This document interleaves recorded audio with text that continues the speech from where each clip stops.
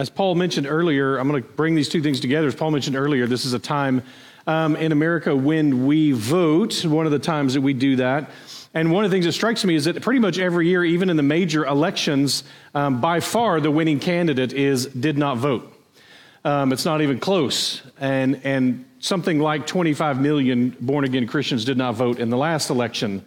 If we actually took the time to go and do these things, to go and vote, we'd have a huge impact on our community that is still open to us. So I'd love to encourage you in that. But here's one of the things, the church's main job isn't about fixing our nation. It's about serving in the kingdom.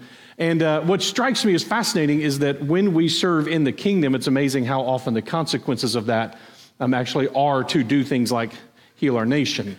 That comes alongside with it. And years ago, I've never checked these numbers.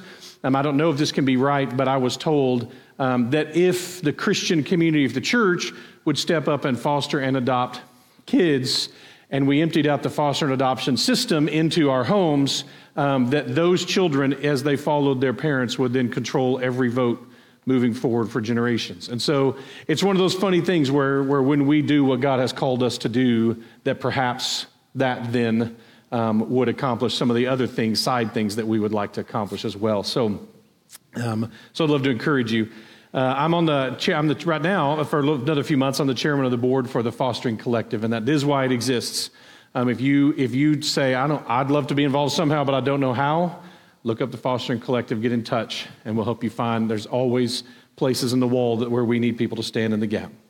Okay, jumping into today's conversation in 1 Samuel, it feels to me like we actually need to start by kind of setting the right tone, the tone for our conversation today. And I think the right tone can be found in James chapter 4. So let's start there. In James chapter 4, I'm going to start in verse 6. But he gives more grace. Therefore, it says, God opposes the proud, but gives grace to the humble. Submit yourselves, therefore, to God. Resist the devil, and he will flee from you. Draw near to God, and he will draw near to you. Cleanse your hands, you sinners. Purify your hearts, you double-minded. Be wretched and mourn and weep. Let your laughter be turned to mourning and your joy to gloom. Humble yourselves before the Lord, and he will exalt you. I think James sets our heart right when it comes to what we're about to read over these next couple of chapters here. Pick up, if you will, with me back over in 1 Samuel in chapter 4, starting in verse 12. Now, we already know, because you've been here the last few weeks, you've already read the section. The author of Samuel has already let us know what's happening. So we know what's happened. We know that the people of Israel went to war against the Philistines. And the Philistines have completely shellacked them. It has been an absolute rout. And the people of Israel are routed at first. So the worthless sons of Eli got the Ark of the Covenant from the tabernacle and take it to the battlefield. The men of Philistia have this kind of a pep talk. Are we not men? Are we not strong enough? If we will act like men and fight like men, the men that we are, the men of Philistia, we will defeat Israel and their God. And in fact, they do. And by the end of the battle, 34,000 Israelis are dead. The sons of Eli are dead, and the Ark of the Covenant has been stolen. It's a shocking turn of events. We know that. But this old, fat, heartbroken, blind man has no idea. So we're about to step into him finding out what's going on. Verse 12, a man of Benjamin ran from the battle line and came to Shiloh on the same day with his clothes torn and his dirt on his head. This is the first of several such messengers in 1 and 2 Samuel. People are just going to randomly show up and they're going to deliver a message of God's judgment. They are not prophets, but it is as if they are. And they're usually total strangers. We know very little about them. In this case, we know that this one is a man of Benjamin, which is fascinating. Benjamin is a very tiny tribe at this time. They were nearly wiped out in the book of Judges. I'm down to just a few hundred people. So it's odd that it's a man of Benjamin who gets there. Some people think this is Saul. We have this total supposition. We'll get there, but we have no way of knowing that this is King Saul. But anyway, let's keep our eye out for them. This is also already the third time that a total stranger has shown up to deliver a message like this. So we're going to see that. This one has run about 20 miles during the day in order to deliver the news of the slaughter. There's disagreement among commentators as to whether or not his condition, his torn clothes and the dirt on his head, is a result of the battle or as a result of the grief that he has from the defeat. Verse 13, when he arrived, Eli was sitting on his seat by the road watching, which is a strange thing for a blind man to do, but it's what he's doing. By the road watching, for his heart trembled for the ark of God. When the man came into the city and told the news, all the city cried out. And when Eli heard the sound of the outcry, he said, "What is this uproar?" Then the man hurried and came and told Eli. Now Eli was 98 years old, and his eyes were set so that he could not see. And the man said to Eli, "I am he who has come from the battle. I fled from the battle today." And he said, "How did it go, my son?" Remember, there's no cell phones. He can't check online to see what the condition is. No one can text ahead or warn him. There's not even a radio. No one can let him know. This is the first person. This is the fastest the news could arrive. "How did it go, my son?" He who brought the news answered and said, "Israel has fled before the Philistines, and there has also been a great defeat among the people. And your two sons also, Hophni and Phinehas, are dead, and the ark of God has been captured." This would probably be arguably the worst news anyone has ever been delivered in the history of mankind. It's got to be up there. There's got to be a good competition that this offers. This is the fulfillment of all God had warned Eli about, but more. The top anxiety, his top anxiety, you'll notice, was for the ark. Yes, it is unbelievably horrific to learn that your people have been defeated. Some of us are old enough to remember some of the activities that happened throughout American history that indicated we lost. We've been defeated. We're in trouble. Rare for us, but it's happened. And many of you have experienced the news your child has died, whether through miscarriage or some other thing, but especially later in life, of the hardship of as an older person finding out that you've outlived your children. What a tough time. It's supposed to be some of the worst news you could possibly receive. I would think so. But Eli's top fear is for the ark. I think there's a few reasons for this. One, it may be that Eli is at least aware enough to know that fundamentally the hope of his people is not in Eli's family. And the hope of the people is not in the might of the people, but the hope of the people is in the blessings of God. And the thought that that could be taken from them truly terrifies him. Maybe there's more to it. I don't know. I read this, and yet again, I ask the question, where is Samuel? And I got to tell you, I got nothing. I have no idea where Samuel is in this whole account. Is he off visiting relatives somewhere? He's back home in Ramah. I don't know what's going on here, but we get nothing from him. And you would think he would be a key player in this story, and yet silence. I think there's part of that is also the literary value of the fact that, remember how a few chapters ago, the bad news kept getting these little release valves? Like, oh, but look at little Samuel, isn't he cute? Right? We're not getting any of that here. None of that. Eli was entrusted with the physical representation of the presence of Almighty God. His worthless sons took it to win a battle. His terror is for its safety. More than the people, even more than his son, he is sitting in terror of this news. He hears the lament of the city. When the city finds out what's happened, the cry goes up. Eli can hear them. He's terrified. He calls the messenger. The messenger comes. He knows it's bad. And the thing that caused him to tremble, the condition of the ark, verse 18, as soon as he, meaning the messenger, mentioned the ark of God, Eli fell over backwards from his seat by the side of the gate, and his neck was broken, and he died. For the man was old and heavy. He had judged Israel for 40 years.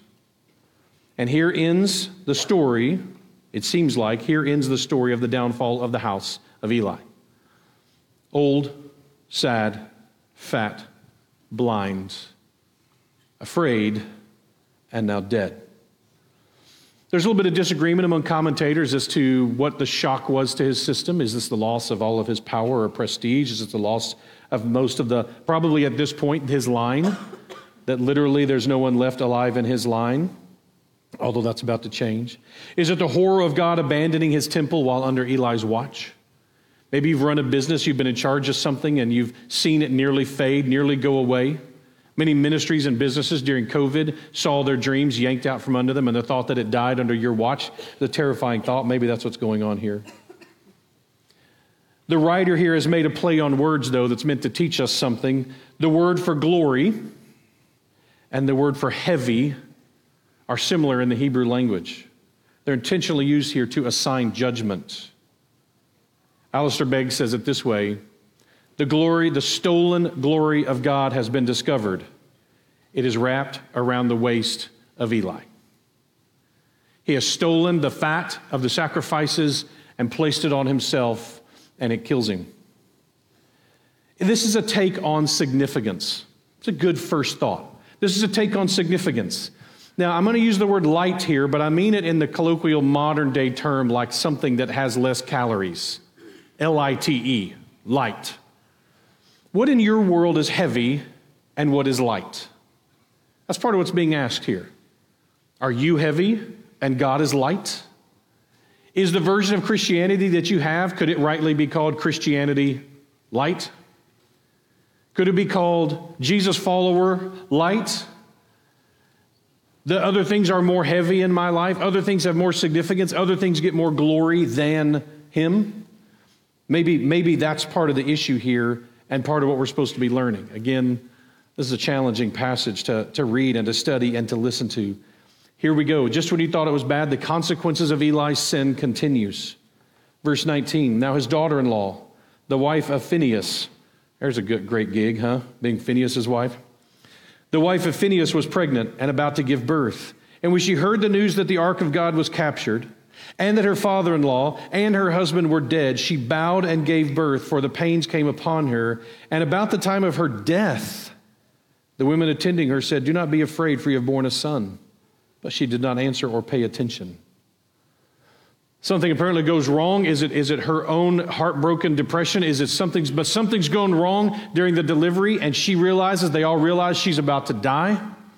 And the women who are there helping her give birth tell her, let your last thoughts be of good cheer. You have given birth to a son. This may be the last surviving member of Eli's house, is this newborn son who's just been born.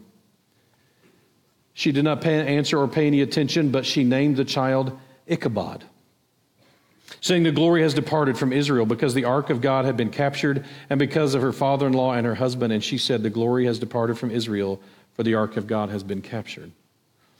See, Ichabod is probably in the Hebrew a question. It's like Michael. The name Michael is a question. I've talked to you about that. Michael.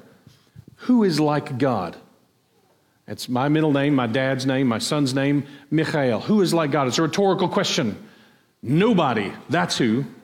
Nobody's like God. Well, this is another question probably. Where is the glory? Where is God's glory? It's gone. It may even be just a simple statement, no glory. Or most tragically, alas, the glory. It's gone. This is a tragic story. It may be that this is a tragic story of a godly woman who has been married to a terrible excuse for a husband, who was grieved at the loss of her family and especially the loss of God's glory in Shiloh. Hers would be a fascinating story to know, but we don't know it, and it ends with the birth of her son, Ichabod. Again, this birth is an obvious bookend. If you've been watching, you can see this. We start with the rise of Elkanah's family and Samuel. Remember that the story here is the raising up of one family, the exaltation of this family, this humble family who has nothing to offer, and God exalts them. And meanwhile, there's this family with all this power and all this significance who've been stealing the glory of God, and we see God's hand is heavy on them as He dethrones them from power and replaces them with someone who He finds more appropriate. This is almost literally a bookend in this part of the story, in the rise and fall of these two families. You remember that the birth of Samuel's name means God has heard. Shmuel, God has heard. And now we have Ichabod, God has gone. The glory of God is missing. We'll see, by the way, Ichabod again in about 10 chapters. We'll get a little information about him. We'll look forward to that. Some Jewish archaeologists, by the way, think that here's what happens next, even though the Bible is silent about it, is that the Philistines, having defeated the Israelis, and they've all gone to their own homes to run and hide, to do the best they can, there's evidence that what happened is the Philistine army then marched all the way to Shiloh. slaughtered the people there, and burned everything they found. In fact, you can now go visit, and they actually have found archaeological evidence of a fire sweeping through there. There are pots that were found that were burned, and the contents were burned.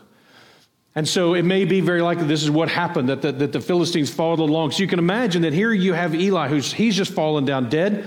Everyone is in panic. They know the Philistines are coming. They're wrapping up everything they can of the tabernacle. We're going to lose track of the tabernacle, by the way, at this point for a while. It's kind of going to turn up in a place called Nob in a few chapters, it seems like. But as far as its exact standard of where it goes and how it moves is going to be kind of hard to follow. The ark itself is going to be hard to follow during some of the next few chapters.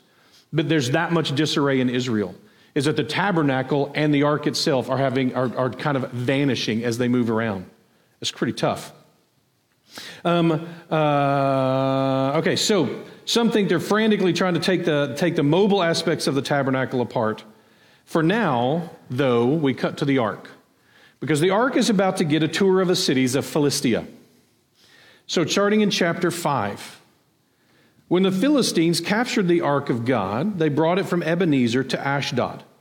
Remember, there's 5 main cities in Philistia on the coast there of Israel, and one of them is called Ashdod. So here we have Ashdod. So the Philistines took the ark of God and brought it to the house of Dagon and set it up beside Dagon. And when the people of Ashdod rose early the next day, behold, Dagon had fallen face downward on the ground before the ark of the Lord. So they took Dagon and put him back in his place. But when they rose early the next morning, behold, Dagon had fallen face downward on the ground before the ark of the Lord. And the head of Dagon and both his hands were lying cut off on the threshold.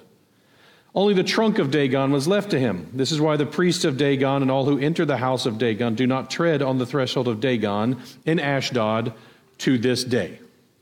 How about that?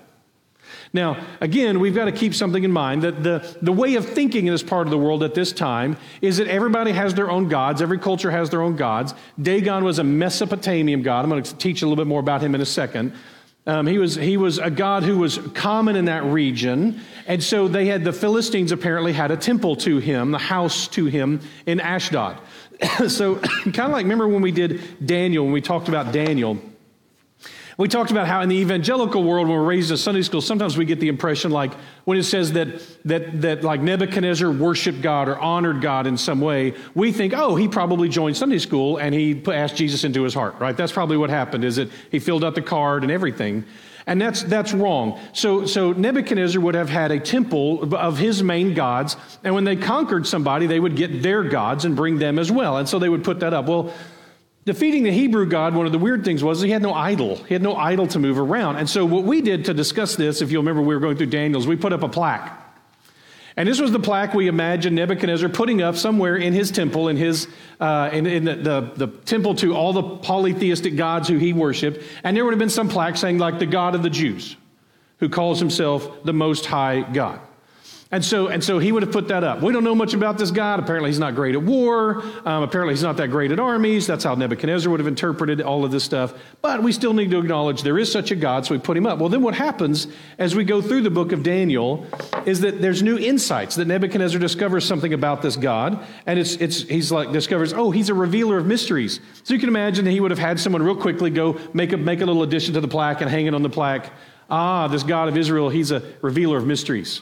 That way, when we're looking for someone to reveal mysteries, you go to his followers. You go to this God. So when you have a dream, for example, and you don't know what the dream means, you go find one of his people and you go, hey, your God reveals mysteries. Can you help us out here? Which is exactly what we see happen. Or he is a man who is a God who can rescue his servants, like with the 3 Hebrew men who don't burn alive in the fire. And so Nebuchadnezzar goes, hey, somebody go attach something to that was pretty cool. I've not seen that before. He can rescue like no other. So it makes sense that later when Darius is throwing Daniel in the lion's den, he would go say, let's see, Daniel worships the Yahweh God, the God Most High. Man, what hope do we have? Oh, you know what? He rescues his servants. Maybe Daniel will be okay in the lion's den if he really does. And that's why Darius comes the next morning. Did your God in fact rescue you? And he did. And, of course, Nebuchadnezzar learns very hard way that he's a humbler of people, that God can humble like nobody else. That's not a bad theology of God, the revealer of mysteries, the rescuer of his people, and the humbler of the proud, as we're discovering here. No one can humble like Yahweh can. And that's what we're seeing happen. If you've got to imagine now you have God going toe-to-toe with Dagon. That just like God did with the gods of Egypt, that when God, remember the Philistines referenced it in the last chapter, that they, listen, we don't want to face this God. We saw what he did to Egyptians. We've heard about this, that God went systematically through all the different gods of Egypt, the pantheon of Egypt, and just kind of thumped them in the head one after the other. If the plagues of Egypt have ever made sense to you, that's why. You don't know that's what's going on. There's a battle going on behind the scenes. And the people are caught up in it, but God is declaring his authority over each of the gods of Egypt. Have you ever thought it was weird that the second to last plague was darkness? Like, man, I'll take darkness over boils any day, right? Like, yeah, sure, darkness, why not? Just take a nap. That's not that big a threat, is it? Well, it is if your main god is Ra, the god of the sun. And you worship Ra, and you say, Ra, I need you to go up against this Yahweh God for us because he's kind of kicking our tails. Would you please go to war with him? And the next morning you wake up, and there's no sun. It's just gone. And it's because Yahweh turned to Ra and said, hey, you know how I let you take the sun every morning? Yeah, not today. Your people who worship you get no sun today. And Ra says, I'd like to, go against that if I could. I'd like to make an argument. Nope, not interested. Your people get no sun today. How terrifying it would be for us to wake up and have the sun be blotted out. But if your main hope is Ra, that's bad news. You know bad things are coming. Well, that's what's going on here. Now, as a Bible nerd, this passage, by the way, until this week has not made sense to me. Let me tell you why. We're about to see a plague made up of mice or rats and tumors. Why? I've never understood that. I'm going to offer my theory before we're done. But let me tell you a little about Dagon. This helped me. One, Dagon is not a fish god. Now you go, like that was what I thought already. Well, I taught that when we taught Samson. That Dagon was a fish god. In fact, if you go online, most commentaries and most Christian sites will reference Dagon as a fish god. We now know, and I mean fairly recently know, that's a mistake. It came from the fact that the Hebrew word dag means fish. But this is not a Hebrew god. This is the god of the Mesopotamians. Dagon does not mean fish to them. And recent discoveries have turned up that Dagon is actually a prosperity god. But if you search, like if you were to search right now, Dagon online, you're going to get pictures like this. This is a picture of a Mesopotamian fish god. It's just not Dagon. But no one seems to know that. And so I was digging this week, and I was going to show you just like I did under Samson. In fact, I went to my Samson notes and was just going to teach those again. Thought I'll do a little more research and discovered they're all wrong. So what I told you about Samson, which none of you remember anyway, but if you did, wipe it out of your head. Like just let that go. It was wrong. And so it turns out Dagon is not a fish god. Dagon is the god of prosperity. That's a little scary when you think about the prosperity gospel, that there is a God who was worshiped in the name of prosperity, that maybe the prosperity gospel teachers are teaching a gospel of a different God. That's one. Two, when you're in the Middle East at this time, there's two signs of prosperity. We've already seen them in Samuel. If you are prosperous, you have enough what? Food and children. Food and children. If you're wealthy, if you're prosperous, you have food and you have children. Well, it turns out that makes sense. Dagon is the prosperity god of grain and fertility. There you go. That makes totally good sense. So, if you think this event that just happened in the temple of Dagon is meant to be the humiliation of a god and his priests, you're right. It's a horrible PR moment. You can imagine the priests come in one morning, they've captured the ark, they're all proud, we've got it in Ashdod, we're going to put it in our temple to Dagon, this is going to be awesome. And next morning they come walking in, and a strange coincidence has happened. Their Dagon idol has fallen over, and it just happens to look like it's worshiping the ark. That's funny. Wow, that's kind of weird. So they get the idol, and they stand it back up, and they reseal it, which has always struck me as ironic. By the way, I've always thought the whole idolatry thing was a little weird. Like, it's a god, let it stand itself up. Like, no one catches it ironic, like, hey, we need to prop this thing back up. Like, yeah, that's not subtle. Yeah, go prop your god up because he needs your help putting it. Anyway, so they do that. But it's just one of those amazing, like it happens, amazing weird things happen in life. So they pray to Dagon that day, and things start going bad for them. We'll get there in a second. And the next day they wake up to find Dagon not just fallen down again, but just to make sure no one accidentally thinks it was a random chance again, the head and the hands are removed, and they're sitting on the threshold of the door. I believe this is meant to create the impression that Dagon was trying to get out. Dagon was trying to escape the Ark of the Covenant in his own temple. And he made it all the way to the threshold before the power of God dragged his body back, leaving his hands and his head sitting on the threshold, probably screaming the whole time, "Nope, you're going to worship the Ark. You're going to worship the God of the Ark because I am Yahweh and you're just Dagon." It's a powerful picture of God's authority over the gods of the world. It shows us, did God fail to protect his people, his tabernacle, or his ark because of the weakness of his power? No. That's not what happened. He had a lesson to teach his people. Verse 6. The hand of the Lord was heavy against the people of Ashdod, and he terrified and afflicted them with tumors, both Ashdod and its territory.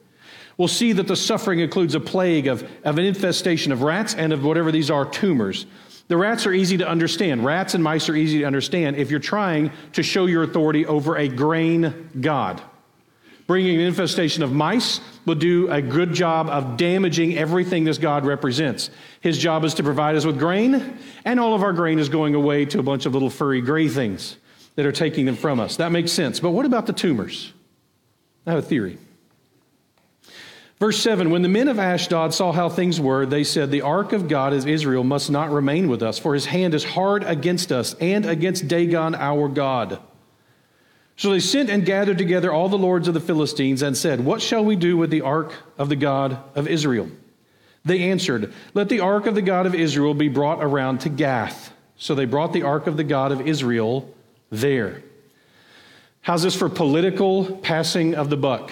Isn't it great to know that pagan politicians haven't changed in 3,500 years? It's like, no, it's not our problem anymore. Somebody else's problem now. I actually think this is probably the way it went down. I don't know this, but this is what I think. I think Gath, I think they're the tough ones. That's where Goliath is from, right? Imagine Goliath standing behind his Philistine lord in this conference, this big hulking giant of a man, and going like, "You bunch of pansies, we'll take it. We're not afraid of the God of Israel. We took him out before. We stood up against him before. We're going to do this. A bunch of superstitious cowards. We'll just take it." So it goes to Gath. And that you can imagine that's how this went. I don't know that that's how it went. That's just what I think. Remember that whole passage from last chapter? Are we not men? We'll take it. We're not afraid. We're not scared. So the men of Philistia conquered the Hebrews and their God through their own display of power. Remember that the men of Philistia did not call on Dagon in the battle. What they called on was themselves. Are we not men? Verse 9. But after they had brought it around, the hand of the Lord was against the city, causing a very great panic. And he afflicted the men of the city, both young and old, so the tumors broke out on them. Oops. That did not go the way Gath had thought. Gath is conquered immediately by the God of the box. He afflicted it. By the way, this is the picture. You hear this phrase, God's hand is heavy on them? What a fascinating terminology. Here's what I think you should imagine. His hand, he's putting pressure on them. And he keeps increasing the pressure. And he's waiting for them to break. The image that came to my mind was sometimes you'll see this in a movie or something like that where it's like the bargain has to be struck and the guys come up and they each shake hands. And you can imagine God saying, "I want my box back." And the people of Philistia going like, "Well, what are you going to give us for it?" And God starts squeezing. "I want my box back." "Well, what are you going to? I want my box back." You hear the sounds of their bones cracking in their hands as he keeps squeezing. His hand is heavy upon them. They realize, we're going to lose this. This is not going to come out in our favor. Even Gath recognizes it. There's a very great panic falling upon the men of Philistia. In particular, by the way, you notice that? The men, young and old. That's where the tumors are showing up, is on the men. So what do? What does Gath do? They send the ark of God to Ekron. They don't even ask. Ekron doesn't get a vote. It just turns up. But as soon as the ark of God came to Ekron, the people of Ekron cried out, "They've brought this ark to us, the God of Israel, to kill us and our people." Ekron doesn't get to volunteer for this. It just gets sense to them, but they aren't having it. They're angry at the other Philistines. The people of Gath are trying to kill us. This is a huge inner city crisis building. There's a civil war warming up here. These are warlike people. They think they just sent a bomb to their city. The ark has brought destruction everywhere it goes, calamity everywhere it goes. The day of the Lord has come to Ashdod, and the day of the Lord has come to Gath, and the day of the Lord has come to Ekron. Before they can fully fall apart, panic is setting in. People are dying. So the lords of the Philistines gathered together again in verse 11. They sent therefore and gathered together all the lords of the Philistines and said, "Send away the ark of the God of Israel, and let it return to its own place, that it may not kill us and our people." For there was a deathly panic throughout the whole city. The hand of God was very heavy on them. The pressure was increasing and increasing. Verse 12. And the men who did not die were struck with tumors, and the cry of the city went up to heaven. The Philistines, their outcry is so loud you can hear them in heaven. They are wailing and weeping and under the cracking pressure of God's hand of judgment on them, and they can't stand it anymore. Now, I'm just curious. Let's talk about these tumors for a second. I've been curious about this, and I've wanted to unpack it, and so we're going to talk about it because I have a microphone. Are there any King James Version users out there? Any KJVs? Okay. In the King James Version, the King James in that time translated this word, tumor, emerod. It's where we get the word hemorrhoid. And so you've probably actually heard preachers say that the people of Philistia were struck with hemorrhoids. Maybe. I mean, we really don't know. It's supposition. The idea of them creating gold models of that later certainly creates some comedy for us to try to figure that out. But here's what we do know. The Hebrew here just means swelling or a something like that. It actually is the word ophel. It can mean a hill or a mountain. It just means a swelling or a tumor or something rising up on the skin that doesn't belong there, something that is not supposed to be there. It could be an infection. It very easily could be an infection that is spreading and growing. This is most likely. By the way, not accidentally, the word ophel, meaning hill or swelling, which is translated tumor, is very similar to its own root word, aphal, which means proud. So this is literally an attack on the pride. It is a swelling on the pride of the men of Philistia. You can probably already guess what I think is going on. What is happening to the men of Philistia? Tumors are growing on their bodies, but the bodies of the men only. One meant to humble them and defeat their god, Dagon. The rats are the obvious defeater of Dagon as a god of wealth and grain. But what about him as a fertility god? If you were Yahweh and you wanted to strike panic into the men of Philistia, are we not men? To defeat them at their own game? What would you do? Where would you put the tumors to humble them? Consider this is the same God who, when he wants to humble his people, to remind them that they are his people, he commands them to circumcision. When we talk about circumcision and you say, why would God, who wanted to remind a group of people, you're mine, you're not your own God, you're mine. Why would you do that? No one ever has to ask. We know why he would do that. That would remind you all the time that this is the stance. I'm in charge around here. God is going to drive a warlike group of men, proud men, masculine men proud of their masculinity and their power and war to such a point that they cry out to heaven. I think you can probably guess where I think God is striking them with the tumors. Their grain is gone. Their fertility, gone. Their prosperity, gone. Dagon, defeated. Disease and panic and plague and rats, and Dagon is powerless to do anything about it. And the men of Philistia, are we not men? Are powerless to do anything about it. He strikes them where the most potent to prove how impotent they are. And here we learn the Philistines are about to run a scientific experiment in the next chapter. just to make sure it really is God who's striking them. Fascinating to see. What can we possibly learn from these passages?